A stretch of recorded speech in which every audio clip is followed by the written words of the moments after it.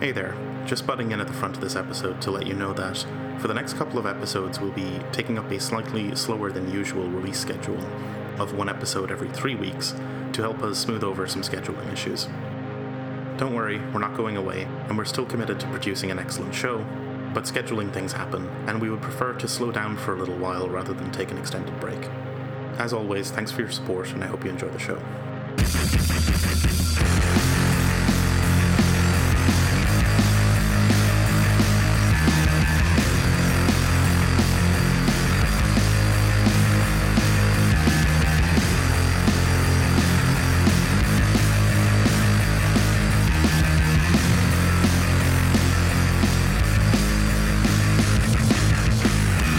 Hello, I'm Shane Kilkelly.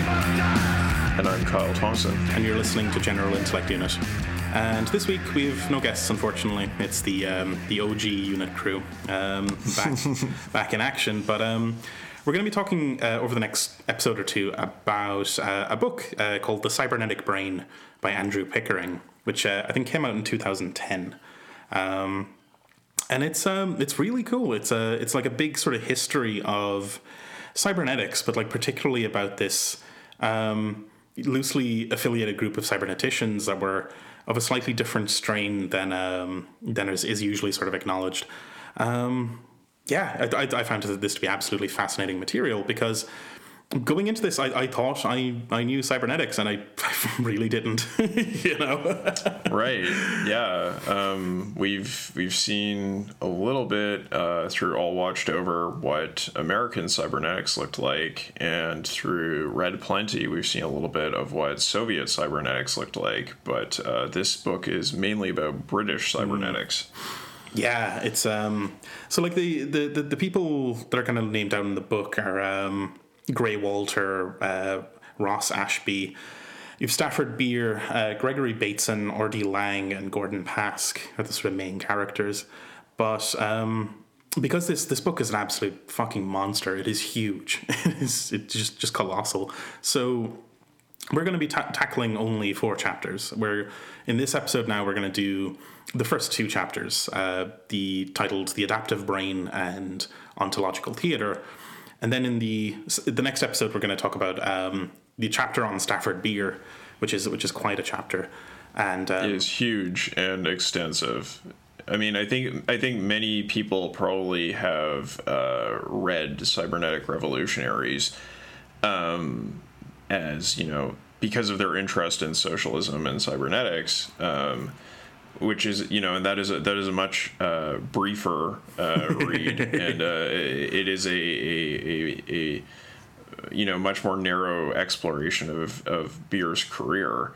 But yeah, in this book, we get a lot of different facets and aspects of Beer's work. I think it's probably like one of the best, general books to cover Beer's career, which was a big reason why I suggested that we read the book, because I know there's a lot of people out there, listeners, who are interested in Project Cybersyn and that kind of thing, but I did want to give that sort of broader context of Beer's career, and then maybe we'll go back to Cybernetic Revolutionaries later on in the series.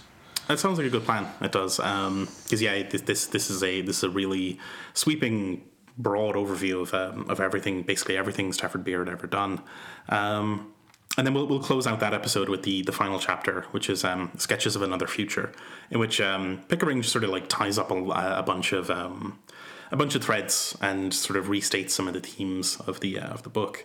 But yeah, no, this is fantastic stuff. So yeah, Kyle, why don't you lead us into to chapter 1? All right. Well, the first chapter is called The Adaptive Brain, and one of the main reasons why it is titled that is because Pickering wanted to emphasize that for this particular group of cyberneticians, the human brain is a point of great importance, right? That is the point where they begin thinking from. And that is not necessarily the case of all cybernetics. And certainly, it is a point that struck Pickering because, in the conclusion to the book, he talks about how when he started this project, he realized that he would actually have to learn something about brain science and became extremely dismayed by this prospect. Yeah, I get the impression that this whole project took him on a hell of a trip, all over different sort of topics and stuff. And that is a kind of characteristic of cybernetics, right? That it ties together so many different fields, from complexity theory to information technology, psychiatry, neurology, all sorts of different fields are sort of tied up together in this kind of this sort of meta field, which is fascinating, right? Because that's not the case of many other disciplines, right? This seems kind of strange in the way it all came about. Yeah, and to the point that it's hard to say what cybernetics even is as a discipline, right? So it is very, very interesting in that way. But yes, certainly I think that's true. Pickering's background was in physics, and physics figures in here and there in cybernetics, certainly. But for this group, the brain and brain science and psychiatry is sort of the point of departure. And specifically, the kind of the core point of departure is that there's the way Pickering puts it is that there's kind of two ways of seeing the brain, right? You can see it in the kind of traditional sense of an organ of knowledge and representation, but these guys see it quite differently. That it is that, but it is also an agent and an acting machine and a sort of thing that does performances and that uses representational knowledge to adapt to its environment. And it's this much more active, embodied sort of interpretation of the brain and the sort of its kind of energies as being kind of directed towards adaptation into its environment. Right. Yes. Yes, absolutely. It is very much the embodied brain and not the brain understood as a sort of discrete organ. So that's very much the concern of this first chapter, is just to sort of lay that out a little bit, and to give an overview of where this particular group of cyberneticians fits within the sort of the broader scheme and history of cybernetics. So, as you would expect, Pickering does start off the chapter with talking about Norbert Wiener, the very famous cybernetician who wrote Cybernetics, or Controlling Communication in the Animal and the Machine. That is a great title. Yeah, I just love it. It is a really good title, and this book was actually quite a success with a popular audience. It was kind of, I think you could kind of compare it in terms of recent books maybe to Piketty's book on capitalism, right?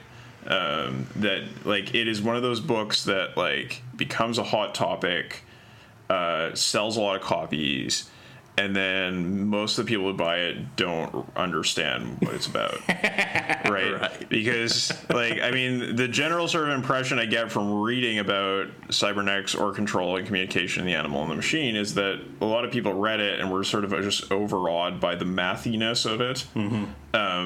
And then they were like, wow, cybernetics sure is some smart stuff. Okay. It's a good coffee table book, right, to make you look smart. Yeah, totally.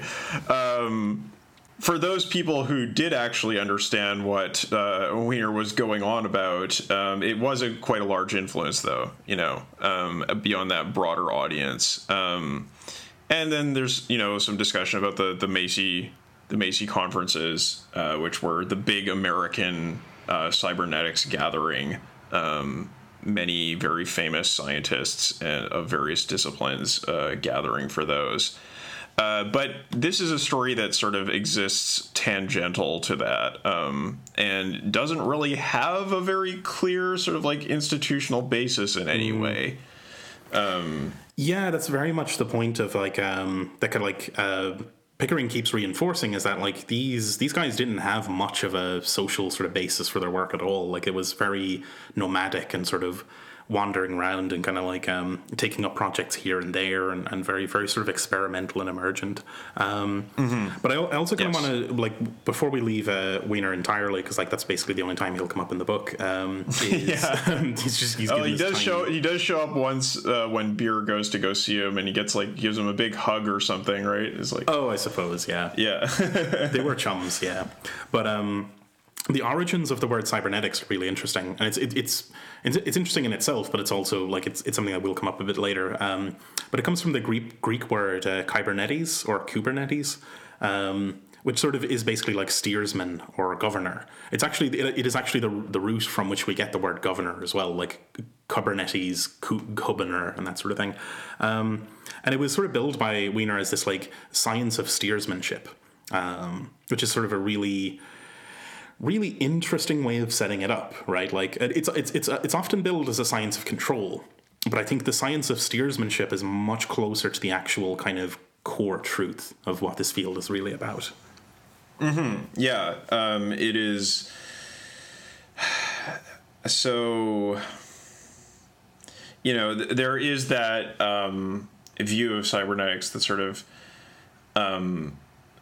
departs from the fact that the discipline got kicked off in the U.S. military, and that sort of like fire control devices, tracking mechanisms for weapons were many of the inspirations for Wiener in writing his work, and that sort of view tends to see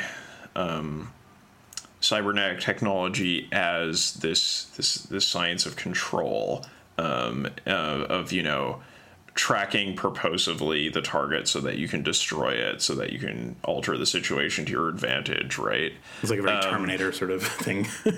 yeah, totally, right? Like, in sort of later popular imagination, I think that like, terms like robot, android, cyborg, Terminator all sort of get rolled together into this kind of scary techno mess, right? But the one way that maybe you can think about this science of steersmanship is that, one of the things that cybernetic mechanisms characteristically do is that they seek homeostasis, right? They seek to adapt to their environment, and that adaptation to the environment you can see as being similar to the behavior or the activity of steersmanship, right? Dealing with the currents, right? Navigating your boat in a changing situation with the wind and the current. But cybernetics as a science is kind of a science of designing that adaptive behavior, right? Yeah, so that I think that that idea of like the science of steersmanship, it's kind of a hard concept to grasp. It's like, well, what the hell does that mean? Does that just mean like being good at steering? Like, is that what this is about? No, it's sort of like one level removed from that, right? That it is designing the behavior of steersmanship, right? And like I just said as well, like I thought I got this, but I really didn't until I actually finished this book, right? Like there was something really profound in kind of reading through this and like really finally actually understanding what that whole steersmanship metaphor was about. Yeah, and it's easy to get wrong, right? Because like, we think about steersmanship, like especially if you're someone like myself who has only a rather limited experience with steersmanship, like who actually steering a boat is something I haven't done a terrible amount in my life. Oh, I'm far too delicate for that kind of thing. It's not my fucking deal at all. Yeah, and so like it's kind of unintuitive if you don't actually have any experience of doing the thing, and all you have is the picture in your head of some person with their hand on a rudder, right, or on a wheel. Yeah. So anyway, I think that is the sort of crucial point of what is meant by steersmanship there. Right, and the way these cyberneticians do this sort of like science of steersmanship, and the way they sort of explore building these systems that can steer themselves is through or what was originally through this, like building these like novel sort of mechanisms and machines that would exhibit these kinds of characteristics of being like devices which were reactive and adaptive. That's where we get the homeostat, which is, I think, the precursor to the thermostat. Or like, I think a thermostat is a kind of homeostat. Right. Yeah, I think that's right. Yeah. Right. And there's also these cool like robot tortoises, which come up and like yes, these were constructed by Ashby. Or no, sorry, Walter. Gray Walter built these. Robot tortoises, or as he called them, machina speculatrix. Yes. So these are new species, a new inorganic species, as he sort of pretentiously said on the BBC and elsewhere.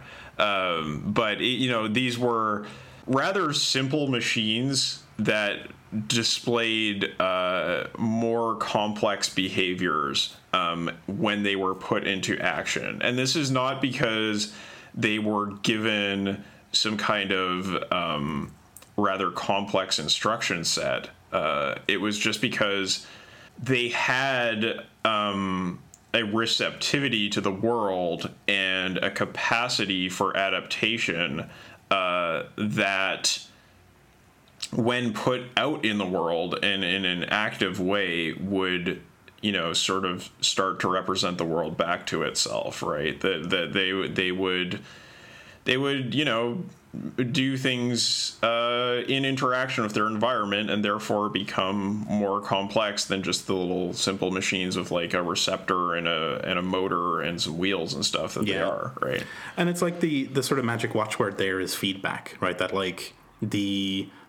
it's in the simplest sort of sense of like, your thermostat, it has a reading from the environment of like the actual temperature in the room. It has an internal variable of like a target temperature, and it's kind of got this like continuous process of like feeding back the information and trying new sort of adjustments to try and reach that target. This is all like crucially, this is in contrast with like almost all objects we actually interact with, like cars, televisions, toasters, bridges, almost anything you can name doesn't have these characteristics, right? Like the cars don't adapt to fucking anything, like even the smartest machines in your presence, like your phone or your computer, it doesn't adapt to shit, right? Like it's famously doesn't connect to the Wi-Fi, like it's makes a point of not interacting with its environment. Yeah, and I mean, I think you can say that a lot of these machines have over time been given adaptive characteristics, right? Like, like we've put computers in our cars so that they will we have things like sensors in our cars that deal with the changes in the surface of the road and stuff like that, right? Like these kinds of adaptive systems have been introduced into these technologies, but fundamentally the technologies are designed to be indifferent to their environments. Like that is the point of departure for these technologies. Yeah. No, it's great stuff. And like the sort of next major sort of thing that like the author talks about is that like, so having established this sort of thing about like the brain as an active agent, that's one of the major things that'll be sort of strewn throughout the entire book. But the other thing that will come up again and again is this like notion of like symmetric versus asymmetric sort of relations between objects, and this kind of comes out of a reaction to early psychiatry.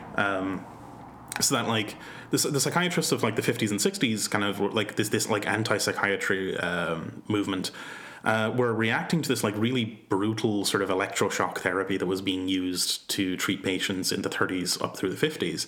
And the characteristic of that early technique is that it's asymmetrical, right? Like it is a commander in the form of the doctor administering a unidirectional force to the patient, who is meant to, and the patient is meant to change but not the doctor, right? Like that's the asymmetry of it.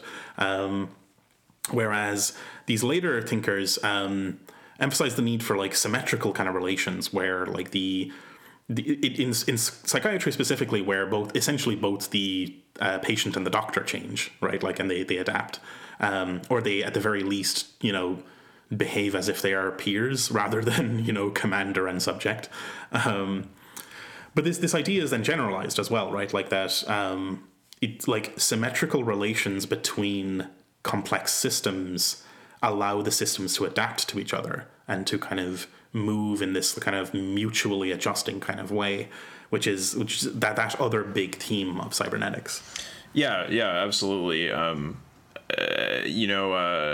Beer sort of called it like viability, right? Is this a capacity for adaptation, and made that sort of a centerpiece of his thinking. And so like I found it really interesting here that like this is in only a couple of pages, like we kind of get from like adaptive machines to like adaptive selves and subjects, like adaptive psychiatry.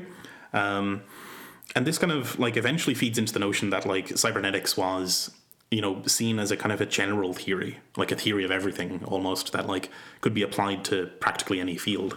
And it has that sort of Pickering describes it as like a protean character of sort of constantly becoming new things. But I think also it's interesting to note on the point that you raised there about that sort of like strange permeability between the organic and the mechanical, or the electronic in cybernetics, which down the line we see in the notion of the cyborg and the notion of cybernetic modification of the body and in cyberpunk, right? Like this is this kind of fluidity of identity and of the body as related to the techno structures of the world is something that's gone on to like inspire a whole lot of thought, a whole lot of fiction, well beyond the sort of rather clinical understanding that it had at the start, right? Where it was just like, well, thinking about the brain as a organ of knowledge with like faculties that determine things and all that kind of stuff isn't so interesting. So I'm just going to try to take like some characteristic of the brain and model it in a machine, right? And see what happens. That's kind of where they started. And then we go all the way down the line and we get these rather sort of like radical theories of selfhood, like we get like Haraway and stuff like that, which is also coming out of cybernetics. Yeah, and it's like, I think so. It's also like it should be pretty clear as well that like Pickering is kind of getting at the notion that like this isn't accidental. This isn't sort of accidental, right? That it is because it is an immensely fruitful avenue of investigation, and that's why we should be taking it seriously in the 21st century, right? That like which I buy, like this. I am convinced, definitely.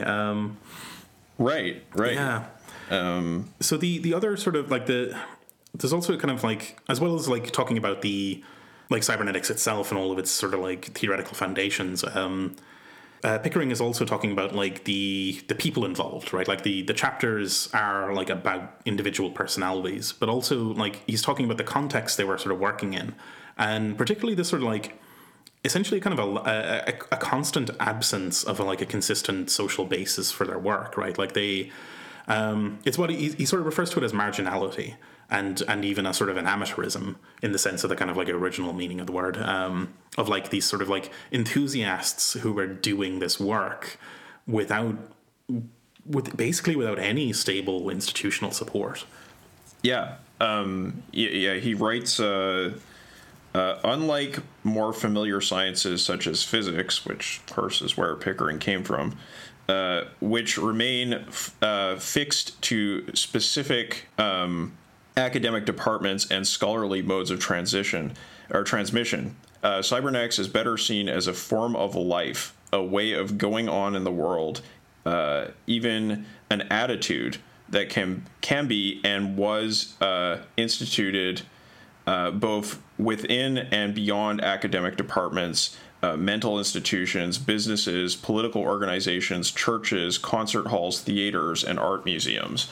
Like there is no institutional boundary that marks off what is cybernetics from the rest of the world, right? Like it is just this thing that, yes, it had some presence in the academy, but it was a thing that would come and go from the academy. It did not perpetuate itself as an institution because it was basically anti-disciplinary, right? It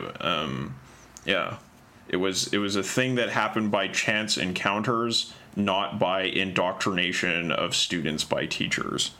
Yeah, there's very little continuity here between like successive generations of like master and apprentice, right? Like you would see in other fields.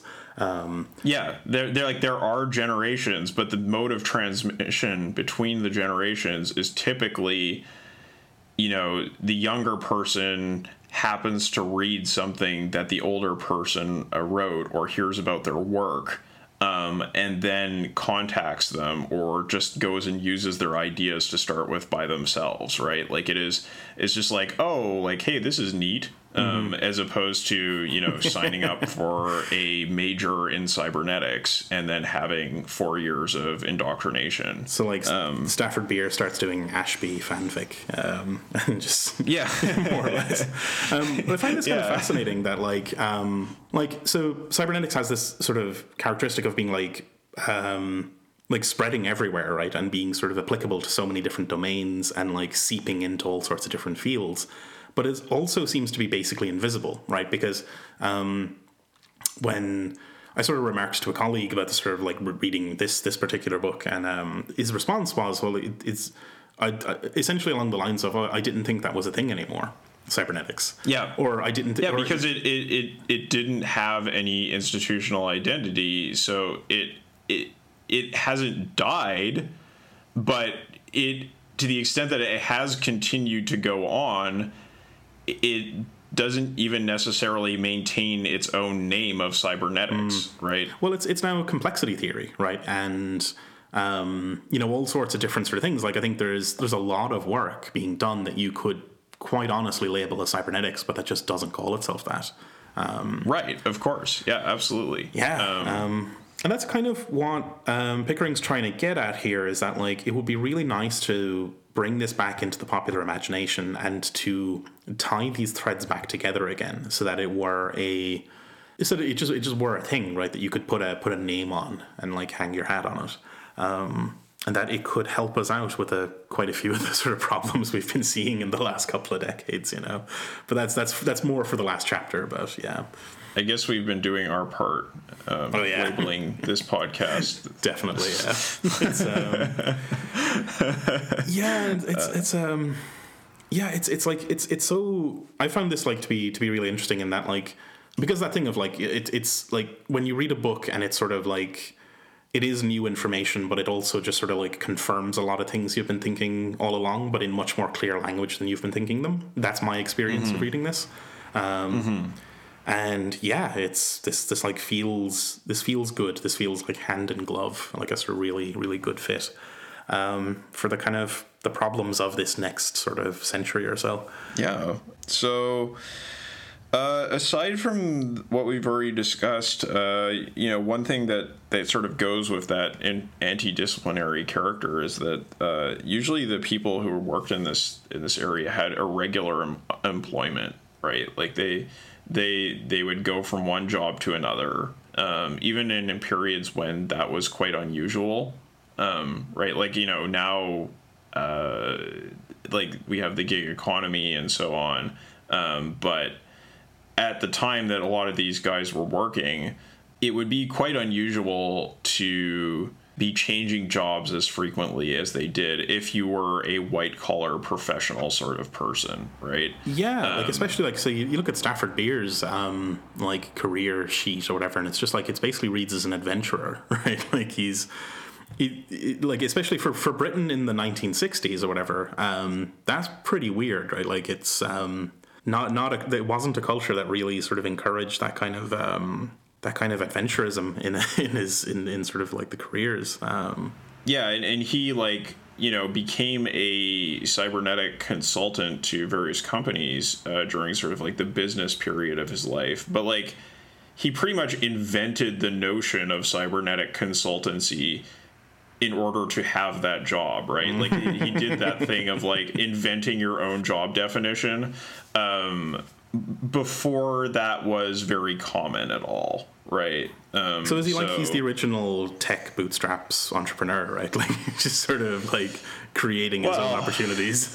Yeah. I mean, I think, yes and no. Like, he did certainly come from like a institutional basis of like having done that within a giant corporation before he moved on to consulting. But yes, like, yeah, he like, there is a lot of stuff in this book that you can see that, like, was done in the 50s or 60s, which you can see like, oh, that's like very common in the tech sector now, right? Like, tons of stuff that has gone on to be realized in more contemporary technologies and practices. And so, there certainly is a way in which we have to think about it critically, to the extent that we are like concerned with the way that tech actually works today, right? Mm-hmm. Like, like, I mean, this is the thing I think I want to talk about in the conclusions, but I have some sort of ambiguous feelings about that. So yeah, I mean, it's a very interesting point about the way that these careers progressed. And the other thing is that, to the extent that they were able to reproduce the discipline, or what, anti-discipline, it was usually through gatherings, right? It wasn't through like ongoing institutions. It was like, hey, let's have a meeting, let's go chat, like trying to get people together from different countries. And if you can't do that, then at least get people together from within the same country, and get together at this ratio club, mm-hmm. and hang out and smoke and chat. This just seems like the coolest lifestyle. Like, I'm looking at the photos of this stuff, I'm like, oh my god, I was born in the wrong era. It's like, well, yeah, but chances are you would have been the schlub who was forced to work in accounting, in some giant corporation for your entire life, and you'd have no chance to change careers or anything, right? Yeah. Like, it's almost certainly. These men were very much the exception, not the rule, right? Like, yeah, they were weirdos who were very strange boys. Yeah, so the alternate title to this book, The Cybernetic Brain, or Very Strange Boys. Oh fuck. But there is a sort of crossover though with like assorted Very Strange Boys, though, in that like just the 60s counterculture, right? Like, was like a lot of these guys were involved in it in various sorts of ways, and like Ashby was hanging around the sort of London art scene. Beer was like at this sort of the crossroads of like Eastern spirituality in the 60s. The two guys the guys we're not going to be talking about in these episodes, but like Lang and Bateson were sort of big into the kind of London drug scene as well, and just like really strange stuff kicking off all over the place seems to be the sort of message there. And like the pivot point seems to be the like common interest in a sort of exploration of the non-modern self, right? Like, and strange performances and expressions and like altered states. altered states of both the mind and matter and all this sort of stuff. It's real proper 60s stuff, you know? Oh yeah, definitely. We saw in All Watched Over the extent to which sort of cybernetic thinking was a part of hippie culture, and this kind of just like, not as much with the chapter we're going to be covering, but with some of the other chapters, you can definitely see the extent to which that crossover was happening. Yeah, and it's like there's a substantial kind of crossover with like Eastern spirituality as well. Yes, which we will get to talk about with Beer, because he seems to be the main one that's the biggest into that stuff. But it's just all over the place, right? Like there's these little touch points for each one of these stories, and these common themes that are constantly repeated throughout the book. There was one sort of maybe sort of interesting bit towards the end of chapter 1 about this sort of like gesturing towards like the political dimension of Pickering's interest in cybernetics, and he starts to touch on some of the critiques of cybernetics as like the one critique he sort of like, you know, gets at is that like, you know, we've already covered it really, but like this sort of critique of like it originating from kind of militarism, and like I think we've established that actually, well, no, it hasn't really, and like Pickering points out that like of the sort of international collective of cyberneticians, like only one of them was really from a military background, or like two, if you count Stafford Beer's like brief stint in the British military. But I suppose as well, like, you know, sort of like a lot of people of that age in that time would have had some sort of touch point with the military anyway. But like, it's only really Wiener that like had a career in the sort of military industrial complex. Yeah, and I mean, they're like, as Pickering is at pains to stress or to point out, like, this is a history of cybernetics. It is not the definitive history of cybernetics, because there is another history of cybernetics that we could tell, which very much is like deeply integrated into the military industrial complex, right? And that's something probably worth exploring later in the show, right? Like, and that kind of like talks or speaks more to the sort of stuff that Adam Curtis has talked about. But there is also this history of cybernetics, which, you know, is substantial and like is also something that happened almost entirely outside of military institutions. Yeah, definitely. But I find it sort of interesting and kind of reassuring that Pickering does take the time to, at various points throughout the book, to kind of like address these critiques that like have been leveled against these practitioners. Yeah, I mean, because especially like in the case of like Beer, there were sort of like constant criticisms of that nature leveled against him, right? Yeah. But I think we'll get to that in Beer's chapter as well. So chapter 2 does bring us on to like it again. Like I love when things are titled well. But the title is Ontological Theater. And the core idea here is that like the ontology of cybernetics is pretty weird, right? Like by modern standards, and in many ways it is in fact like explicitly counter-modern. So should we first describe what ontology is for our listeners before we move on to ontological theater? We need to set the stage before we get the theater going. Go for it. So in philosophy, there's sort of like two big games that people often talk about. One of which is epistemology, and the other of which is ontology. And epistemology is a system of theories and discussions about how we know things, right? How can we have knowledge? How can we have access to truth, right? It's a way of thinking that is, you know, very, very skeptical about what it is that we do know in the world, right? That's sort of like a classic characteristic of philosophy, is to be skeptical about our experiences of the world, and tries to build up sort of systems and justifications and critiques of how we know things. So, you know, this is really sort of like famously found in like, Descartes' like radical doubt about the world, right? Or in Kant's thing in itself way of thinking about the world. Another way of thinking about things is ontology, and ontology is like a theory of what is in the world. So maybe some of our listeners will be more familiar with the terms of ontology because it is a thing that occasionally comes up in computer science. What sort of objects are in your programming language? That is the ontology of your programming language. Or do you have objects at all, right? Mm-hmm. Like get the Haskell boys in. Yeah, right. Yeah, those are different ontologies, right? Uh-huh.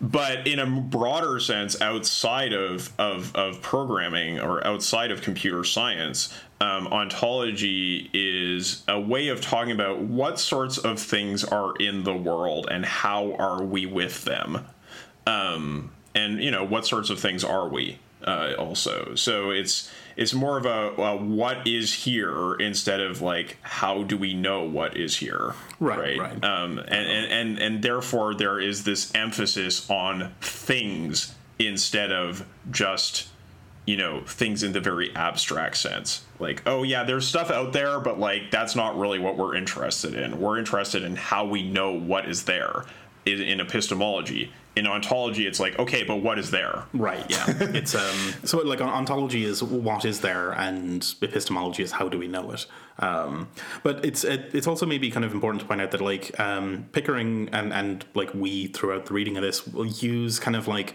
knowledge and representation sort of interchangeably. That like if you have knowledge of something, you have a representation of it. Kind of like usually in language. Yeah, right. Like it's a linguistic construct that like refers or like kind of represents the actual thing. And we'll kind of get to it like shortly, but like the kind of general idea here is that like that's in like the sort of modern times, like we have this kind of like overemphasis of knowledge and a sort of underemphasis of like things and how they actually behave. Yes, and that is like a key point for why Pickering originally found cybernetics to be interesting, is because it went beyond just sort of talking about ontology in a very abstract way to actually designing objects and projects and experiences that dealt with specific ontological relations or, specific things in the world. And we can call back to what we just mentioned, in the first chapter about like the two ways of thinking about the brain, right? Like you have the way of thinking of the brain as a engine of representation of purely of knowledge, or you can think of it as a engine of knowledge plus an engine of activity and relating to things, like a thing that acts upon other things and relates to them. It's adaptive. Adaptive, right? Yeah, it's because in a world of knowledge, in a world of pure representation, there can't be adaptation. Like what's adapting to what if there are no objects, right? Like I mean that is where Kant gets to in understanding the transcendental subject, right? Like when you like there is this idea of God as pure knowing, sort of, and if you get to that point, then God actually sort of paradoxically becomes incredibly stupid, right? Because God knows everything, but there is nothing to know except himself. So it becomes this kind of like completely empty system of representation. You can see that in this kind of practice that we have here, we go very much the opposite direction, right? We don't go to this ultimate idea of the world as reduced down to a contentless knowing. We instead go towards a vision of the world where there is so much stuff, right? And it is so various that we could never, and no one could ever comprehend it in a representational scheme. so the content of the world is so rich that it escapes knowledge. That is, it's unknowable, and that's kind of what Pickering will try to get to here, is that like a non-modern ontology of unknowability. But I think to get there, we probably need to back up a little bit to, well, if it's a non-modern ontology, then what is the modern ontology? And he begins from a Bruno Latour's take on this modernity, where it's sort of all about dualism, right? Like you have this kind of like in modernity, you have this like world of people contrasted with a world of things. You have like the split between sort of like, I think, the implicit like Cartesian split between mind and matter and all these sorts of things. And we tend to think this way of like splitting things into like inside and outside. We kind of do this dualism. But cybernetics is like, in contrast, like very much about systems, complex systems that kind of like break down that division, right? Like, as we saw before, it's like these like adaptive brains and like adaptive machines. They sort of like make the idea of there being a split between thought and matter kind of laughable, right? Like that if sufficiently complex systems behave like living things, then there can't really be a duality, really. It must be a continuous substance, right? Like, so it's non-dualist, broadly. And the term in philosophy for that is kind of like monism, but it's not a term Pickering actually uses. It isn't a term he uses. We will get a little bit into that discussion with Beer, but you could see this as a kind of monist ontology. Yeah. But there's another difference as well, in that like it's a difference in like cybernetics' approach to temporality and causality. So like the modern sciences are kind of mostly concerned with this like the direct and identifiable causality, where A causes B, and it's like this kind of like push and pull sort of model of causation, where the kind of like the effect is either pushed from A to B or it's pulled from A to B, and like depending on which perspective you see it from. But the cybernetic ontology is kind of different in that it sees causation as this sort of like forward search, right? That like when you're trying to determine the behavior of this like device when it's placed down in a context, there is no unambiguous causality. The cause is simply whatever happens to happen when it's placed into the environment, right? Like it's the causation or the sort of notion of temporality is emergent from the interaction between the object and its environment, which is made up of other objects in this sort of like recursive spiral of detail. Yes, and that gets to the sort of black box idea, right? Yeah. And that's the sort of next major thing, is that like these the sort of the black box ontology comes into it, where sort of like it's from like electrical engineering or whatever. The notion of a black box is like you're literally given a box that's just painted black and just has terminals for input and output, and the engineer can hook up whatever signals they want to the input and the output, and like figure out how the box behaves, but has no knowledge of its internal workings. Right. And this is a really interesting idea, because the sort of crucial point here is that for a theory that is more based on sort of knowing and representing, the immediate impulse is to pick apart the black box and see what's inside and enumerate its components and their relations to one another, right? But in the case of a lot of these guys that we'll see in the book, that impulse is sort of deeply resisted. And they're like, no, let's not open up the black box. Let's see how the black box behaves in the world. And that is better than knowing the internals. It's not that it is just a different way. It is actually a better approach for them than the picking apart and dissecting way of doing things. Because the behavior is the point, right? Like the thing you want is the performance. Like and like I think Ashby sort of emphasizes that like in our practical lives, black boxes are everywhere. Like I have no idea how the doorknob works. I've never seen the inside of one, but I still interact with it every day. And I do a performance with it, and I influence it, and then it influences the door, and then the door influences me, and this sort of stuff. And like, we actually live in that kind of mode of like existing in a black box universe, or a universe filled with black boxes. And it doesn't bother us one fucking jot, right? Like, we move through this world like effortlessly without ever knowing the interior sort of makeup of any of these objects. So it seems self-evident that, like, yeah, performance really has to have primacy over knowledge, really, you know. And yet, like, the modern point of view is completely the opposite. Right, exactly. Like the modern sciences are like exactly upside down from that kind of perspective, right? That like, but it's also a common critique, right? That like, I think I remember hearing this phrase ages and ages ago, probably in my childhood. But then, like, you know, knowing the behavior of a water molecule tells you nothing about the behavior of oceans, right? Like that is a consistent sort of meme in the culture. That's like is of a kind with these sorts of critiques as well. And it's in that kind of, when you see it from that angle, it's kind of weird that like the modern sciences still have this kind of vice grip on representation over performance, right? Like it's almost like a sort of a cadaver grip. Like it just won't let go of this damn idea, regardless, you know.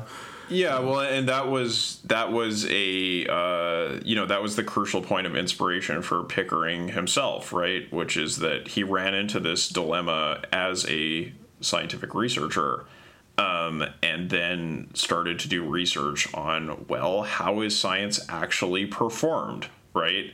Instead of what is this, like, you know, what do we write down as science? How do we transmit that? And then you know, that sort of like classical philosophy of science concern about, you know, like, well, how do we determine what is truth in science and that kind of stuff? Like, no, he was more interested in, like, yes, all of that, but also how do we actually behave in a lab, right? What are our actual interactions with things that allow us to do science? So he was making that reversal, and then that is exactly what led him to write this book. Is that he saw that dilemma, and then he found some examples that were interesting to study and to discuss in the field of cybernetics.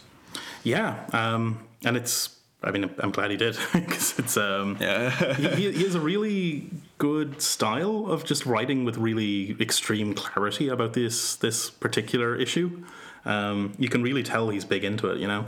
And he also doesn't hesitate to insert sort of editorializing and his own personal voice into the text, which is something that's very difficult to do in an academic text, because we're taught to do otherwise, right? We're taught to remove ourselves from the picture completely. Well, it's a performance, you know? Yeah. he's performing. So I mean, he's representing himself as the person who is entangled in the work, and you know, I can definitely appreciate that a lot, because it's something that I've tried to do in my academic writing and generally failed at, because it is really challenging to break the conventions of that writing style. It always, like, I think I've definitely found that unless you're writing in a kind of gonzo style in the first place, it's difficult to segue properly between sort of different contexts, you know, and to change voices correctly. But that's the thing that Pickering manages to do, and it makes this like a riveting read, despite its colossal size. Yeah, no, it like, unlike some books we have read, even though this is a very big book, I would definitely recommend that people actually pick it up and try reading it, because it is enjoyable to read. You know, it's like, yeah, it's a big book, but like, it's just, you know, it's like a 7-course meal that is good and interesting, as opposed to, like, you know, a mountain of cornmeal that you have to eat through, right? Like, it is not a chore at all. It's like, but it is huge. It's like, it's the size of, it's like as thick as my clenched fist. It is absolutely remarkable how big this thing is. Yeah. But like sort of like, but tying it back from like Pickering being like embedded in this sort of work and like interlinked into the material, this is the ontological theater, right? It's a world of continuously interlinked performances, and there's a really crucial thing there, that like the observer and the controller are never outside of the system. They are always embedded within that universe of interlinked performance, and that has deep implications. Yeah, it's characteristic of theories that focus on ontology is that they situate the knower within the system of knowledge. Yeah. So we take a bit of a detour then to kind of like talk about like why should we care about this cybernetic stuff? And like the one point that he puts forward is just like, well, mental gymnastics. It's just cool to think about.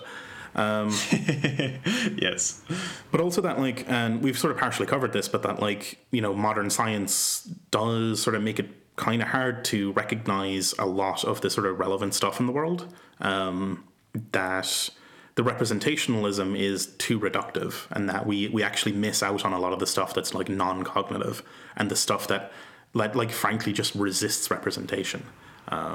Yeah, I mean, I think this is completely correct. Like, I definitely have seen in my life, having gone through the academic system for most of my life, that generally it trained me to know a lot of things, but also to be like completely non-functional as a human being in the world. And that is not an accident, right? That is not a workplace culture thing. That is symptomatic of our like modern academic mode, our modern scientific mode in general, right? That it produces those kinds of people who are specialists in it, right? I found it like, yeah, that is definitely the case. But I found it like really interesting to kind of think about this this stuff about like representation and knowability and unknowability. In terms of like other stuff like kind of like psychology and psychoanalysis, like kind of like if you go that like Lacanian sort of thing about like having what the hell is this schema? It's like there's the imaginary, the symbolic, and the real, where the real is the part that's outside of the mind that like completely resists symbolization. But from the, and there are parallels here with these this sort of ontology that we're setting up. But like it's interesting that like the modern perspective on that is that if the real exists and it resists symbolization, then it's the fault of the real, right? Like that, like there's something wrong with the real because it resists our sort of like imaginary and symbolizing sort of processes. But the other perspective, which I think is actually the correct one, and is the one that like the cyberneticians and kind of later psychoanalysts kind of go with, is that, well, actually no, that's the fault of the mind, right? Like if the representational system fails to capture the novelty of the world, then that's a failure of the representation. Like it's well, I mean, that gets you as far as Kant, right? But the thing is that it is. I think that the properly like systematic way to view this, or the way that I think that cybernetics views this, is like, yes, we have limitations as knowers, but that is a fact in the world, right? Like it is not that we have a mind that is deficient and the world has an infinite plenitude that we cannot know. It is that the mind is also a part of the world, right? And that this kind of it's not really deficiency so much as there is too much, you know, like it or not too much, but so much, right? It is there's so much variety, there is so much depth, there is so much change that there can never be one account of the world. And that we have to we just have to adapt to the world, and the world will change along with us. Yeah, which brings us on to like the problem of like the situated knowledge, which is the sort of next touch point, which is just exactly that like it's the observer is inside the system, seeing it from a particular perspective. But at this point, like Pickering sort of goes on a bit of a sort of he really gets the knives out for epistemology at this point, and particularly particularly the linguistic sort of turn in which basically everyone decided to kind of disappear into a vortex of language instead of tackling much of anything. And yeah, he really, really doesn't like this. It's pretty great. Yeah, I love it. Yeah, I appreciate his sort of like vehement breakdown of that approach. Yeah, definitely. It's yeah, I think there's a lot to that. Yeah, the linguistic turn is, you know, a major thing that happened in the later half of the 20th century, and has had just like effects in research across like pretty much every discipline you could think of, right? I think that, well, really this is sort of like a minor history that predates that period, but in sort of our lifetimes, I think that the big sort of switch kind of came when Latour got really big, right? Like there are precedents to Latour in pragmatism, but the thing is that pragmatism became like a very like sideshow minor thing after World War II. And so a lot of what it had to say was forgotten.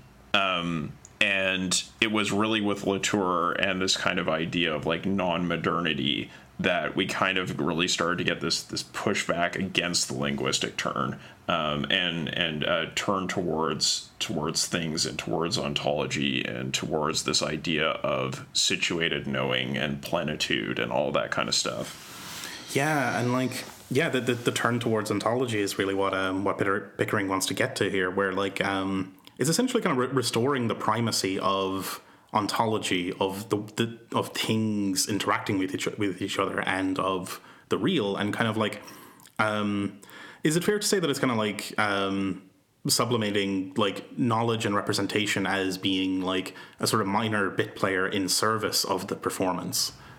Yeah, because you know, this is maybe something we'll talk about towards the end of the discussion, but the thing is, like, if you put performance first, knowing is just one part of that performance, right?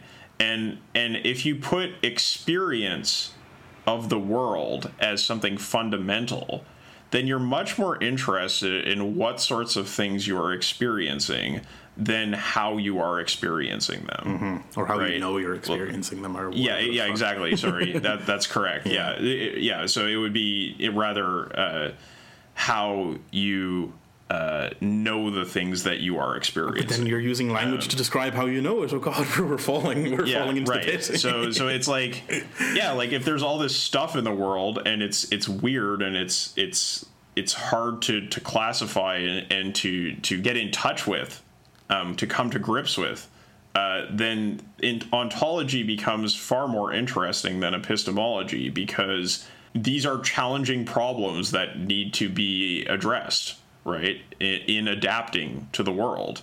And you know, this question of knowing is very much a sideshow. It's not irrelevant, but it is a sideshow. Like we were talking about it in the green room, but it's like it's not. I think I had initially misread it as being like a sort of restoration of ontology to like a 50-50 kind of split with epistemology, but this is much closer to like an 80-20 sort of deal.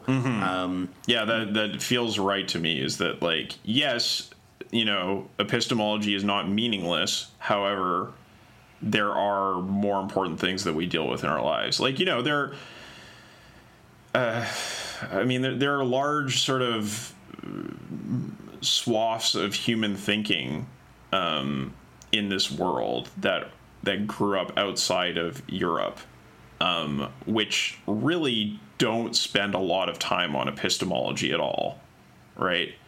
And it's like, well, that like large history of human experience, that large breadth of experience, is not invalid because it is not epistemologically concerned, right? It's just, you know, they were engaging with the world in a different way. So, you know, like for example, in India, there were very sophisticated theories of epistemology, but until Buddhism came to China, you know, epistemology was something that was kind of discussed, but it was definitely not the main show in terms of what scholarly individuals were discussing. Yeah, it's a. These are both ways of looking at the world, and if you focus on the ontological one, the epistemological one sort of seems as to be kind of a sideshow. Okay, yeah, I buy it, definitely. It's also makes me feel a little bit better about not getting to grips with so much of that epistemological stuff. It's I've always found it quite hard. Like I've come to like philosophy and stuff quite late. Like it's very much a hobby sort of thing for me, and like being kind of selective about what I'm reading and such. But like, yeah, I think I struggle with that stuff a bit more. Whereas I read stuff like process ontology, I'm like, oh yeah, that clicks. That's fine. That doesn't seem bananas to me. You know. Right. Yeah. And I mean, like, I really do hope that later in this show we can do some of like Dewey stuff, because it is like it's really interesting. This kind of you know, the person that usually gets pointed to by Latour or by Pickering is James. But I also think that like reading Dewey's stuff, which is largely known like in education theory, right? Like people usually know Dewey as an educator or a theoretician of education. But if you read his like other stuff about philosophy, it's really, really interesting in terms of process ontology and just sort of like it's a real mind fuck. It's like, oh wow, okay, yeah, It's like you think you get it, and they're like, oh wait, actually, right. That's what I read this stuff for. It's yeah, it's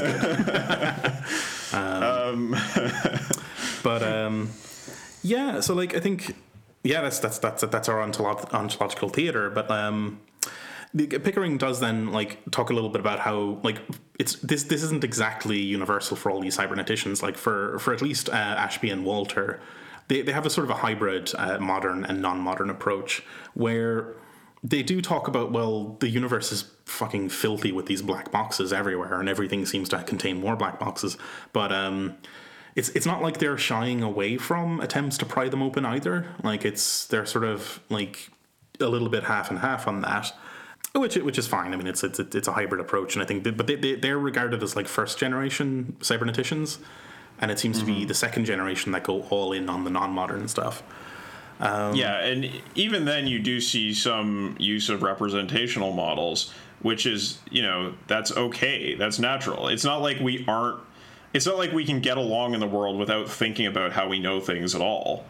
It's just that's not our primary concern in life, right? Which I found to be kind of interesting, because it's like Pickering eventually makes the point towards the very end that like, well, we're not talking about getting rid of modernism entirely here. We're talking about like augmenting it and kind of like sort of breaking down the hegemony of modernism. But like as I was reading through these chapters, I was kind of like getting a bit carried away with it. I was like, yeah, fuck modernism, fuck representation. Like let's go all in on this stuff, you know? Because it's like it's just written in that kind of way where it's just easy to nod along with every argument and go, yeah, cool, let's get into this. Yeah.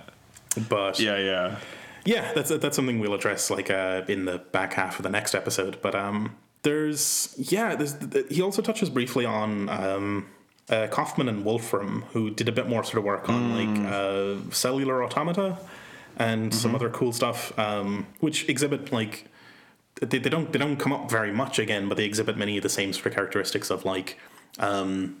They're not so much adaptive systems, but they are systems that like produce like baffling complexity from seemingly very simple like initial conditions, which is about, it's more along the lines of this unknowability thing that like it's getting to that like very complex systems idea, right? I think that's maybe something we sort of missed, that like he does mention, well, we'll get to it in the next episode, but like Stafford Beer's classification of like systems as either simple, complex, or exceedingly complex. The first two are kind of like amenable to like modernistic sort of reductive analysis, but the latter, the exceedingly complex systems, like completely resist those kind of techniques, and they require a cybernetic approach. Well, and the point of cellular automata is interesting, because a cellular automaton in itself is a simple system. it is absolutely capable of being represented, right? Like you can literally write a program spec describing what is a cellular automaton of a given complexity. However, when you actually set these automata to work, then you end up with an exceedingly complex system, right? So that is a very good way of highlighting that difference for sure.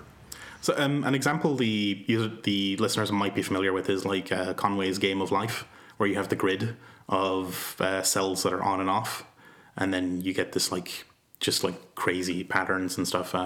Or is that an example of one of these kind of systems? Am I getting that wrong? Yeah, totally, Okay, totally. right. That is like a Wolfram thing that is based in cellular automata. Yeah. Yeah, and in like machine learning also is that, right? Like we don't understand, like they are black boxes. These programs we produce with machine learning, like we don't understand how they work, right? We just make them and they go. We just like they are like an excellent example of that cybernetic point of view of like, I don't understand the particulars of how this program works, but I know what kind of behaviors it has. Yeah, and let's just ride this strange rocket to the end and see where it goes. Yeah. But like that unknowability then gives you the kind of like inevitable conclusion that, well, if you can't really know these systems, then you can't really control them, right? Like that control is actually impossible in this kind of like schema, because like, and I think I've read it in Beer's Brain of the Firm that like the kind of explanation here is that like to control a system of a given variety or a given complexity, it requires a controller of at least that complexity. And so it's all kind of impossible. And then this brings us back to the steersman image, right? Like the Kubernetes, the steersman, where the steersman in the boat on the ocean, he's not controlling anything. He's adapting to and influencing the objects around him. Like there's no way he can know the position and velocity of every particle in the ocean. There's no way he can really like grapple with the actual complexity of how the boat interacts with it, but he can steer it. And this is the thing, he's emphatically not controlling the boat, he's steering it, which is different from control. Yeah. Which I think was fantastic. Like it was a real kind of light bulb moment. Right. Totally. And you know, getting to that sort of that question about organizations and knowing the world, I think that the approach that we find in this book offers us perhaps some kind of rejoinder to the exceedingly bleak picture of modernity we get in All Watched Over. Oh, right? Yeah. That we cannot know the world, therefore we cannot control the world. And like we have come to grips with our inadequacy, right? Like the inadequacy of our knowledge. That, you know, those are the points that Curtis is really hammering home very, very heavily in terms of like the failures of the modern project. But this kind of adaptive view that we find in the cybernetic brain maybe suggests a way out of that isn't just despair. That is just fantastic, because like to be stuck with the downer ending of All Watched Over would be kind of tragic, you know. So like we do live in an era where like if you like modernity is hegemonic, right? Like, and we presume that modernity is just everything, and that if modernity ever ends, then we're just fucked, right? Like the end of modernity would be barbarism, essentially, right? Is the presumption. And we've come to this point where we kind of have to admit that like modernity's kind of like gotten to the end of its kind of runway in a lot of regards. And like I think it's something we'll see a bit more of in the next episode. But like it's come to the point where like its projects fail because the goals it set itself are literally impossible to achieve. But like that fact doesn't need to mean doom, right? Like there is in fact a non-modern way of looking at the world, and we can synthesize the two of them together. Yeah, it's just going to be it's going to be very, very difficult to get there, right? Like it's not like, oh, we figured the thing out, therefore it's over. No, like that is just having knowledge. The performance is the important part, and that is really hard. Just had that brief moment of like, oh shit, we've figured it all out. But yeah, no, the figuring it out is the easy bit. It's fucking doing it is remarkably rough. But that does bring us towards the end of this chapter, though, with like cybernetics as politics, and that like this is sort of like Pickering going into critique mode again. That like cybernetics is often accused of being this kind of like science of control or science of command, but like actually no, the discipline or the anti-discipline accepts at face value that the world is complex and it is filled with complex things and is thus unknowable, and thus control is actually impossible. But the thing that is possible is influence, and like performance within this kind of reciprocal vortex of mutual influence. You can steer within that system, and it's not like the conclusion is not that control is impossible, therefore we have to give up entirely, but that like no, we are actually complex. We ourselves are complex systems embodied and embedded within this world of complex systems, and we're all kind of mutually interacting, and there's like these feedback loops firing off all over the place between all the components, and that's a positive vision, really, that like there is some hope for adaptation, which is the thing we desperately need. Right. And I think that in a lot of the sort of cybernetic writing, there is a certain amount of pessimism about the world, but there's also a deep sort of optimism that comes through in terms of the capacity for adaptation. Yeah. Well, there has to be, because like it is like going back to the doorknob example from Ashby, like it is self-evident that we actually get along fine in this ontology. We do in fact navigate a world of vast complexity, and we manage to do it with aplomb. Like we're fucking excellent at this, and all the occupants of the universe are excellent at this. Like it is kind of self-evident that this is actually a kind of a fine way to live, and to operate within the universe. Because if it wasn't, this fucking universe wouldn't function, would it? Like, right? There wouldn't be anything. And that's actually, I keep saying it, but we'll get into it with Stafford Beer as well, because that does tie in with his, particularly his sort of spiritual outlook. Yeah, I guess, like, is there anything else we need to wrap up on that chapter? No, I think we pretty much covered it. We'll get more into the sort of particular politics this leads to in the next episode. So I think we pretty much got it. Nailed it. Yeah. Thanks, listeners, for coming along with us. If you like the show, maybe subscribe, rate, whatever, or share us with your friends. You can follow us on Twitter @GIUnitPod. We're on Facebook as well as General Intellect Unit. And if you've been enjoying the show for a while, maybe think about going to patreon.com/General Intellect Unit and throwing us a couple of bucks a month. It really helps out with just like bills and just sort of the expenses of paying for books that are bigger than your hand, like in terms of thickness. Yes. What a monster of a book. It's on my desk right now. It is huge. I've had to move my monitor out of the way to make fucking space for it. I remember checking that book out of the Kyoto University library and carrying it around in my bag and just being like, wow, like this is a tome. Yikes. Yeah. Thanks for listening, and we'll be back again in a couple of weeks with part 2. Thanks for listening. Goodbye. Bye.